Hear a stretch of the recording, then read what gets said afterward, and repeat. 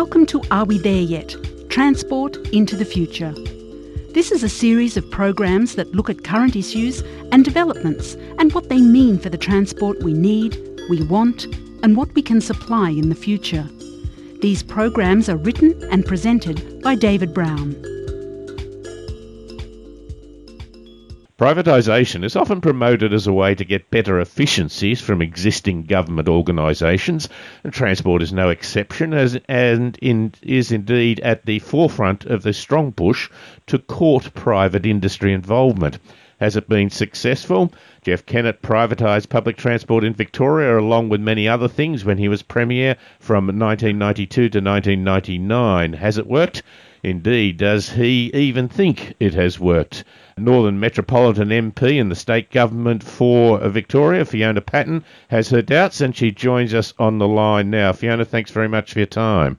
Oh, good morning. Now, you suggested that perhaps even Mr Kennett might not have been totally happy with the outcome? Well, it's interesting. It's certainly former Premier Kennett is now lamenting the decisions that he made in the last century now, that he thought that privatisation would be an effective, cheap way to run our public transport. But what has actually eventuated is that we're now paying billions of dollars to foreign companies to fairly ineffectively run our public transport, and that was not his dream when he looked at privatising public transport in Victoria, privatising the operation of public transport in Victoria. And in fact, we changed the V line, so the regional trains in Victoria were put back into public management after the private operators just could not manage to keep them, to maintain them, or manage much at all. Indeed, it's often thought that if you privatise, you might be able to get rid of old habits and old conditions, yet you're saying that they prove to be inefficient in their management style? Well, that's right, and I think it's actually been a lack of oversight from the government. So I think it's almost like we've given it to the private operators to manage, and then turned out, and the government's turned its back on it. So even the sort of the KPIs or the basic requirements of the contracts to those private operators, those basic requirements aren't being met. So you might be on a train to Altona, but you'll end up in Werribee because they won't stop at train stations so that they can maintain an on-time 83% on-time record. That is not that doesn't work if you live in Altona.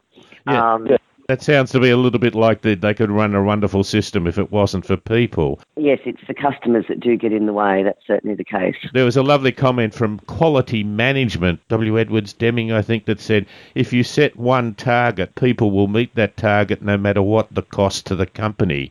Mm. I think you're saying that they may have set a KPI or two, but if you focus purely on that, you're not giving an overall good result for the customer. No, that's right. And I think what surprised me when I started to look into this is that those performance indicators are actually self-assessed. Yeah. So the government doesn't even provide oversight. We ask Metro Trains, which is a Hong Kong-owned company, Hong Kong government-owned company, so it is government-run, just not by ours. But we ask them, to get their bonuses and incentives for keeping up with those performances. How'd you go? And they say, oh, yes, we did very well. And we say, well, that's great, and we write them a cheque. I certainly think that we can do so much better. And, when we look at our return, I think Victoria's public transport, we get about a 24% return on fares. That's not a lot. No, it's seriously not a lot. And I think we do the worst out of any state in Australia. And we're the only state that has privatised the management of our public transport, in my understanding. The issue is that quite often we're so keen to give it away, and we think it's such a difficult thing that we often write conditions into the contract which, we don't write enough conditions in. We often make it so so easy or so desirable to give it away. It's like a fire sale. I think that, governments have to, almost have faith in themselves that yes, we can. Yes, we can manage our public transport, and yes, we can do it as well as a foreign company that is actually owned. So I think Yarra Trams is owned by the French government, part owned, and Metro Trains is owned by Hong Kong government. So why we're thinking that foreign governments can manage our public transport system better than we can ourselves, I think really needs to be reviewed. The other issue is that if you have a purely financial performance measure, then you are overlooking what might be other issues such as equity and the land use planning and results, what you really want the city to look like. That's right, and I think there's this funny thing that privatisation brings in competition, but in actual fact, we've just given a private company a monopoly, which doesn't help us with equity. It doesn't help us with growing and doing what is right for the community. They don't need to keep the customers happy. They have some fairly low performance indicators, but they don't need to keep the customers happy, and largely they're not.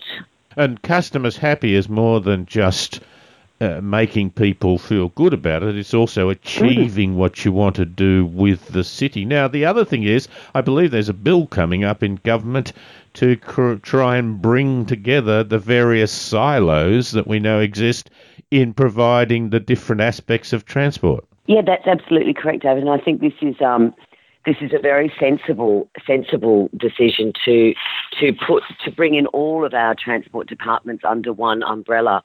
And I think that's certainly, I would hope that results in better decisions. And as we were talking about offline, the notion of using the corridor. So as we're building these big roads, that we're looking at effective public transport opportunities while we're spending that money on the development of roads, for example. This whole silo mentality has been talked about for years. I think even Yes Minister had a episode on that, which is true, that we really tend to then think about the supply side, don't we? If I work in the roads departments, I tend to think that's good. Although I did hear someone from Vic Roads the other day saying, we really do have to have a broader opinion. It's to everyone's benefit if less people drive in congested times. So they I think started to have a much broader view. Perhaps within the departments they have, but do you think we've gone far enough in the political arena? No, I don't, and I certainly no, I don't think that. And when you look at also regional versus urban issues as well.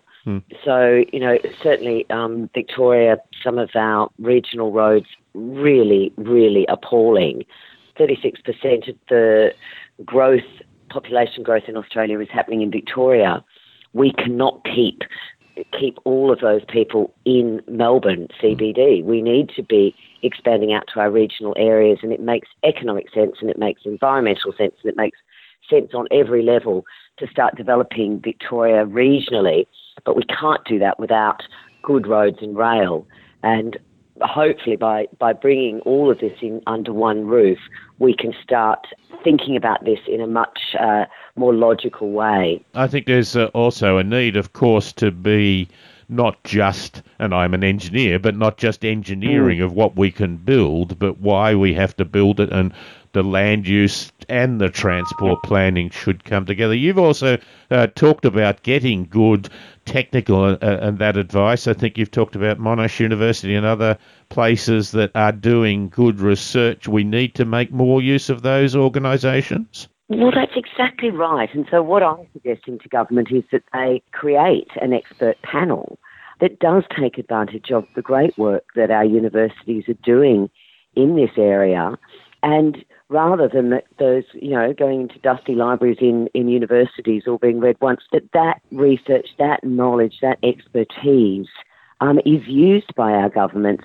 to create better systems. And I think we've got these wonderful resources with all these experts, and we should be taking advantage of that. And I would hope that this notion will be welcomed by the government, but we'll yet to see.